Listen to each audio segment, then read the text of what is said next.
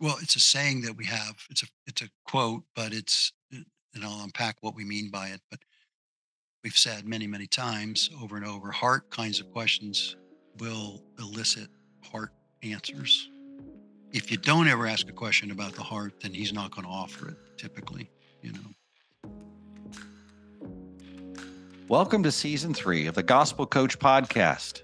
Our aim in these podcasts is to empower you, the gospel coach, in the ongoing ministry of the gospel through coaching other leaders by examples of our learned experiences, as well as inviting different guest coaches to share what they are utilizing and multiplying the gospel among the nations. I'm your host, Jim Moon Jr., alongside the pioneer of gospel coaching and founder and president of SKMe, Dr. Tom Wood. Tom began gospel coaching, creating the cross conversation model over 15 years ago, and began training other gospel coaches in the USA in 2009. So good to be able to be with you and to share with our team of global coaches here at CMM USA headquarters. We have 12 professional coaches. We have on our team is Olivia Jackson. She's the director of women coaching. Olivia's doing a great job for us in women coaching. You can contact us about that whole avenue. And the Lord has added a new space for gospel coaching in the chaplaincy corps. Military, first responders, and corporate chaplains. That's just getting underway, but already gaining great traction. We have Dr. Don Sampson. He's taken a new role with us as the director of chaplaincy coaching and has introduced gospel coaching in that space, and it is expanding and doing quite well. And don't forget, we now have expanded our coaching and training into the United Kingdom, England, Scotland, and Wales, and next up, Ireland, with Matt Waldock in Manchester, England, coming on our staff team here recently to handle the 70-plus men and women who have now gone through Gospel Coach Foundations. And all that, of course, is in addition to our coaching in the church world with planters, pastors, associational leaders, and movement leaders in cities, towns, college towns, and cross-culturally in the USA. One last thought for those of our listeners who are gospel coaching. If you've never been coached, we encourage you to get one, even if it's for a short season. Be sure to listen to the amazing conversations and helpful reminders in our first 2 seasons. We continue with important topics from your ministry of coaching and to cross-pollinate ideas and insights in gospel coaching practices from other regions. Please contact us at gospelcoachingnetwork@gmail.com with questions or comments. Welcome back, everybody, to the Gospel Coach Podcast. And again, if you've never been coached, as we said, and you're trying to coach people, I encourage you to get a coach, even if it's for a short season, or get into a coaching cluster. Get a couple of your friends who've done gospel coaching and you guys just coach one another. If it's been a while since you've been coached or you've coached somebody, again, if you haven't coached somebody, you went through the training, but you haven't coached anybody, um, get in. If you can't get somebody in your church or somebody in your friendship to coach and practice on, get into a coaching community or coaching cluster and just keep coaching each other. And it's really an art that you have to continue to keep using skill sets in order to keep them sharp. So welcome back, Right. and we've got another topic. We're going to continue, I think, talking about adaptive coaching, but we're going to explore it from a different angle today. So, That's right. Jim, welcome back. Yeah, good to be back. We did talk about this on the previous episode and in season 1, episode 8, adaptive coaching. This time we're going to tackle a different quadrant and then compare and contrast how gospel coaches diagnose and adapt to that situation. So, if you're joining us, um, you're going to have to stay with us quickly, or you can go back. If this is the first one you're listening to, you can listen to the previous one, number 2, or go back to number 8 in the first season that we did this. Um, we talked about adaptive coaching, and that's where we are. That's our topic. It's adaptive coaching. We're bringing a new perspective, a different way in which we understand coaching and we understand the dynamics of coaching. It's real life kind of coaching, where, as we've said all along, it's multidimensional. We're not fixed on one delivery system and one way in which you engage with a coachee. Um, Relationships are multidimensional. If you're going to have a healthy relationship with any person, it's got to be multidimensional because that's just the nature of human interaction, of conversation.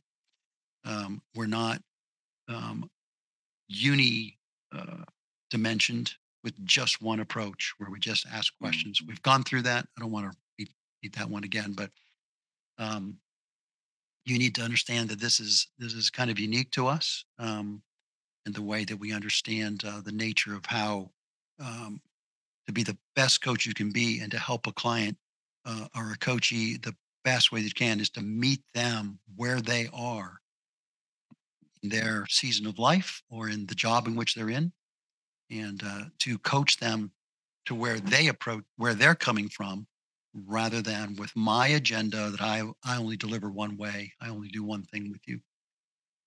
So we are going to try to explain this. I know it was difficult last time. I was trying to explain this quadrant in people's minds, and I can see them driving down the road, and they're listening to this podcast and going, "What?" You know. Um, Jim, I'm gonna let you try to explain this then Oh, okay. to Yeah, the thanks. audience today. So you explain it, and maybe you'll do a better Yeah. job. Well, I'll try. Well, just for repetition's sake, you'll get it. And, for those of you that have had the continue workshop, this is part of the handouts, and you can pull that up if you've got access to it. And as Tom says, gospel coaching asks a lot of questions. A big part of what gospel coaching does is diagnosis. And we taught everybody to diagnose with SKMe, SKME, skill, knowledge, motivation, or enemy. And adaptive coaching takes that sort of to the next level. And so Tom was talking about the four quadrants. Imagine, if you would, a big box, a big square. And within that square, there are four smaller boxes or quadrants. And I'm going to number those, and these are not going to make sense. But we're going to start in the bottom left. That would be box number one. Bottom right would be box number two. Above that box is number three. And box four is to the left of number three. So it's like if you're numbering them, it's like a reverse letter C. And so you can imagine then skill and knowledge is on the vertical axis.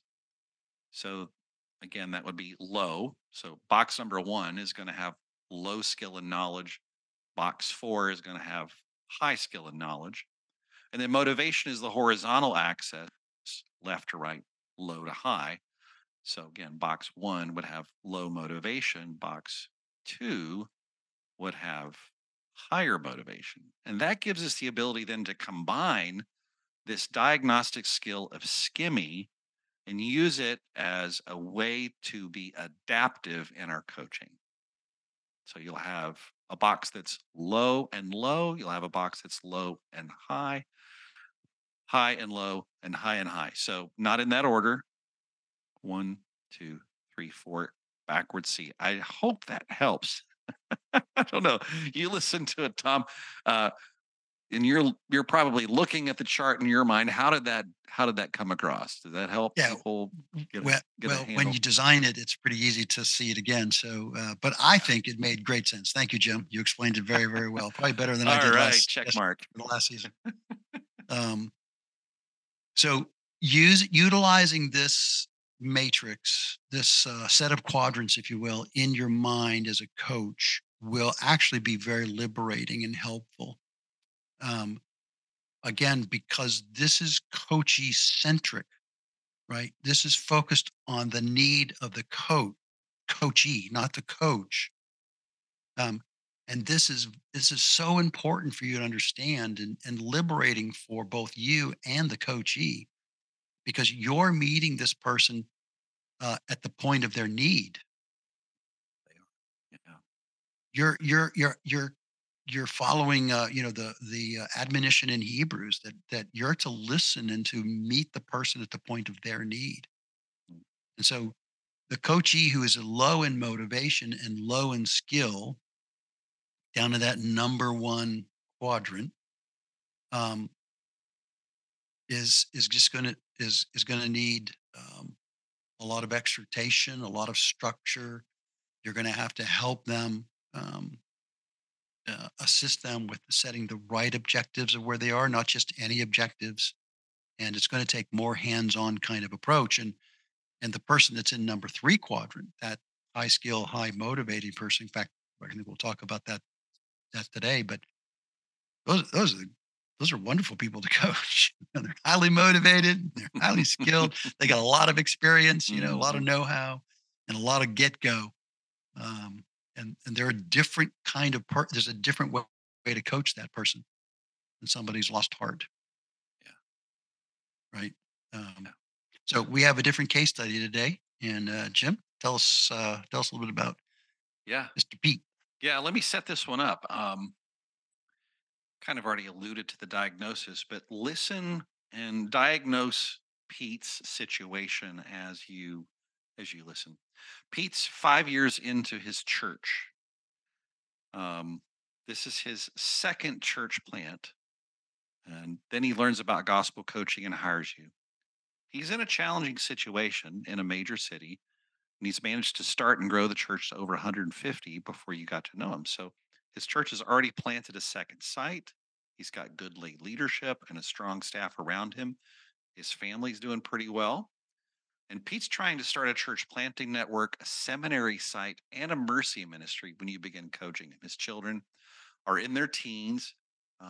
And so that's the situation. So you've got a few appointments, everything goes great. He talks mostly about the ministry and overcoming barriers. And as you connect and review in this particular conversation, everything seems good. He's met most of his objectives, strategies, and tactics in the mission. So, what do you do now, Coach Tom? How would you help a gospel coach diagnose the situation and adapt to Pete's case? Yeah. So here again is a very unique situation, obviously, because Pete's a different person than was it John It in was our John last last session? time. Yeah. Yeah. So the Pete's a different. This is a different dude, different character. He's got a different set of skill sets. He's doing extremely well. And again, just to reiterate, if you don't approach Pete differently than you approach John, you're not helping. You're not really being, I don't think, an adequate coach to their situation. And this is why it's adaptive. You got to adapt to the need of the client. So here, Pete is this person who's highly skilled. We saw that, highly knowledgeable, and he has got a lot of get go. I mean, he's trying to create things. He's Mhm. he's energized. He's got this very creative mind. He may be, uh, I'm going to use a metaphor in the U.S. He may be out kicking or his coverage, out punting his coverage. In other words, he may be so far ahead in his vision, right, than his people, or with the organization ability to catch up to where he wants to go. That may be something you want to pay attention to as a Yeah. coach, Yeah. because he is very far. He is very visionary and far thinking in what he wants to do. Um, you know, in the case study, I'm listening as a coach and I'm going, okay, so here's this guy. He's been doing this. He's already planted a second church. Got about 150 people, which is a very, in a lot of cases, that's a big church. Yeah. In order to do a lot of big things, that's not really a big church, less than 200 people. So finances are tight. I'm sure budgets are tight. You don't have a lot of infrastructure. You don't have a lot of staff help. You probably have a lot of volunteer things like that. So to start a seminary, church planning network, a citywide mercy ministry. I mean, that's big. That's It's a really lot. that's a Yeah. lot. You know, a church of 150 people, is that very realistic? But so for him, I want to ask the good questions around those kinds of issues. The readiness of his church, his leadership, his pipeline, um, to see. He's highly skilled and knowledgeable in planting a church because he's done this. Is you was it? He's Did you say he's done? That's his second church plant. Yeah. Says okay. So he has a second church Hmm. plant. So we know he can plant a church. He's done it. Um, but I don't know if he's ever started a seminary, Yeah. or a Well, a network seminary site. I think it's site. not a Okay. whole seminary. That may be a little bit too much for Pete there. Yeah. Yeah. So to challenge him with, here's a guy he just needs to be. I think you're empowering him. You are Mm. asking the right kinds of questions about where he is that particular time season. Yeah. Um, of course, we say, well, he's setting his own agenda, but that's true, and you want him to bring that agenda. These things that he just said, starting a church planting network, seminary site, mercy, citywide mercy ministry, kind of thing. And those are the things then you've got to focus on and ask the right kinds of questions about infrastructure and those kind of things that I said. Yeah. You can challenge somebody that has a lot of good ideas with other ideas. Um, the kinds of people he should be talking to, again, subject matter experts that have done church planning networks, Yeah. models. Does he know what kind of model he wants to utilize, Yeah. etc. Yeah. So when you've got we'll just say Pete's successful. I mean, he's doing really well. There's no red flags or no caution lights on the dashboard. How does that change your approach? When the mission's going well, particularly as you think about it from a gospel perspective. Well, we we've been around successful, quote unquote, put that in quotes, right? Whatever that is, Yeah. successful pastors, platform pastors, um, Hmm. and and the the good news, I guess you could say, is that there's always the right question about heart kinds of questions. Hmm. Um, this is true for the person that is in the low that we talked about, I think, last time. They've Hmm. been demotivated um, for some reason. They've lost heart, and now you've got somebody that's got a lot of heart and a lot of go. Um, pride has two different sides of the same coin, right? You can have depression or discouragement, and then you can have uh, over exuberance in your own abilities. And so as a gospel coach, here you're paying attention to the heart of the matter, about all these successes and how great Yeah. it's going, and asking those right kinds of questions about his spiritual condition before the Lord. And um, yeah. So, what would you say to a newer coach that might help them to diagnose the idols of Pete's heart? And everything's going really well. It seems in my mind like it's kind of rude to ask a guy about his idols. How do you get there, knowing that he may be struggling with pride? How do you help him see it? Um,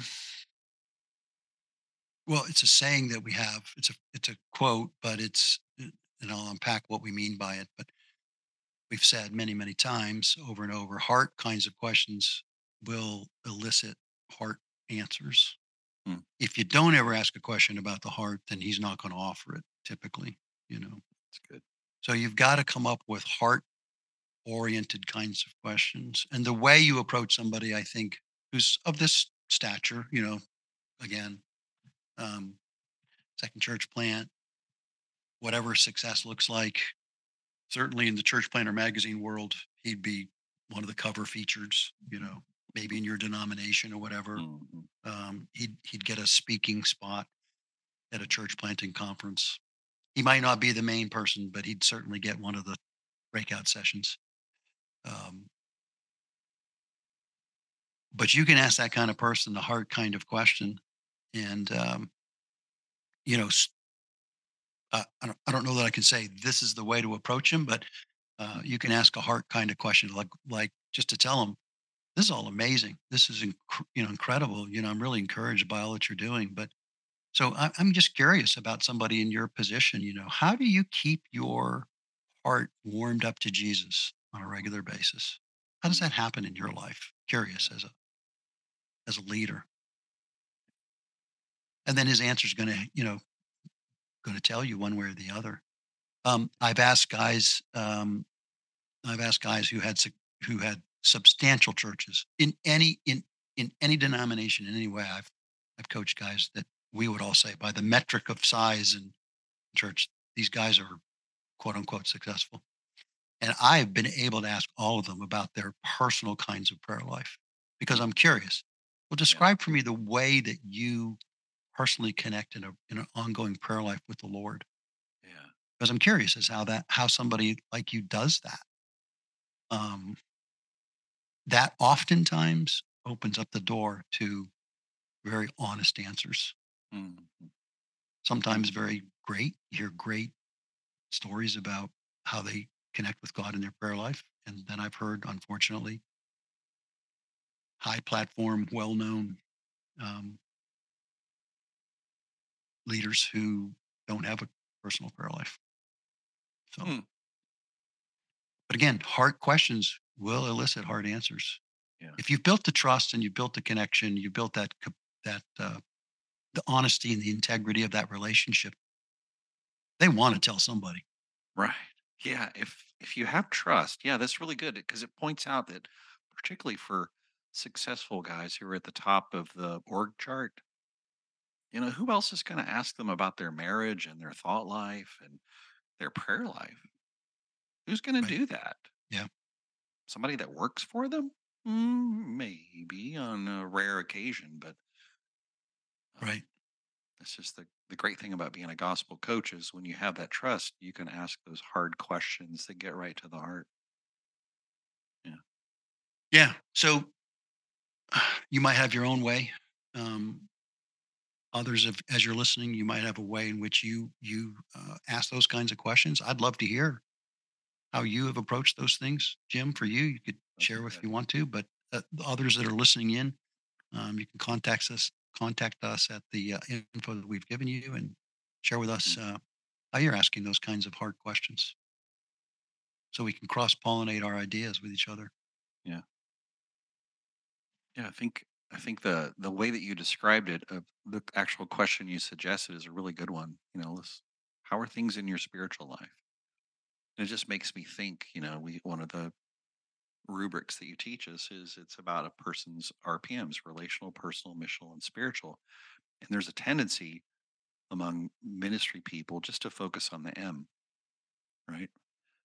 And if we as a coach forget to ask those questions that are for us maybe uncomfortable, um, then we're not being good gospel coaches like we're trained. We need to ask those questions that are relational, about personal, about spiritual.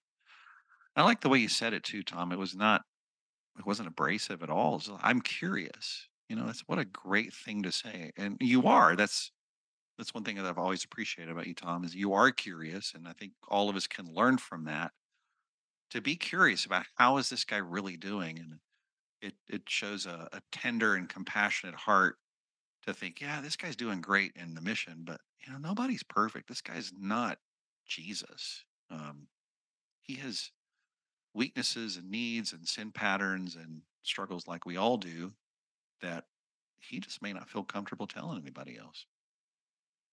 Yeah, you triggered in my mind. I remember this has happened several times with several different people. So this is not peculiar to one person, but Mhm. guys go away on vacation. They'll be gone for 2 or 3 weeks. Mhm. If you're in the UK, you're on holiday for the whole month of August. But the rest of us, it's a couple of weeks. But If we're lucky, right?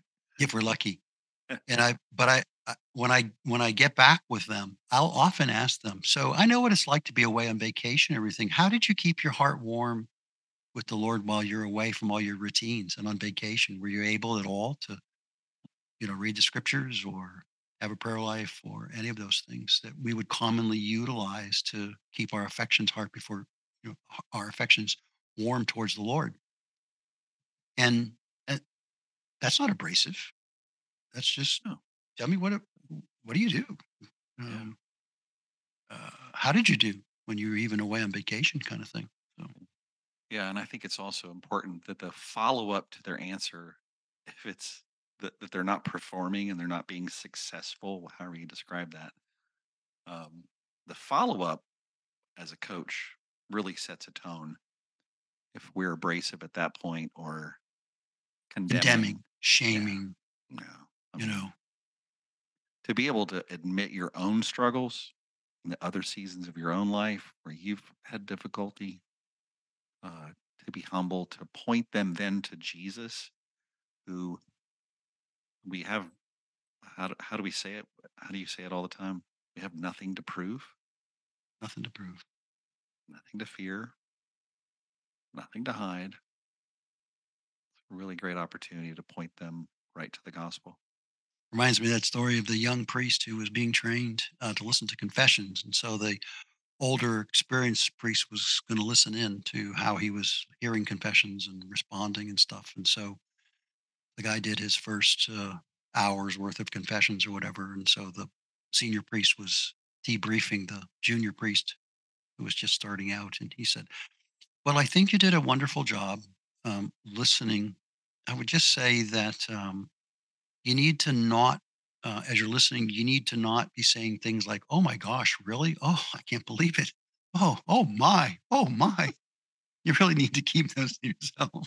When you're Maybe a don't coach say and you're that. listening to somebody who's confessing their sins, you don't want to be sitting there going, 'Oh, really? Oh my gosh.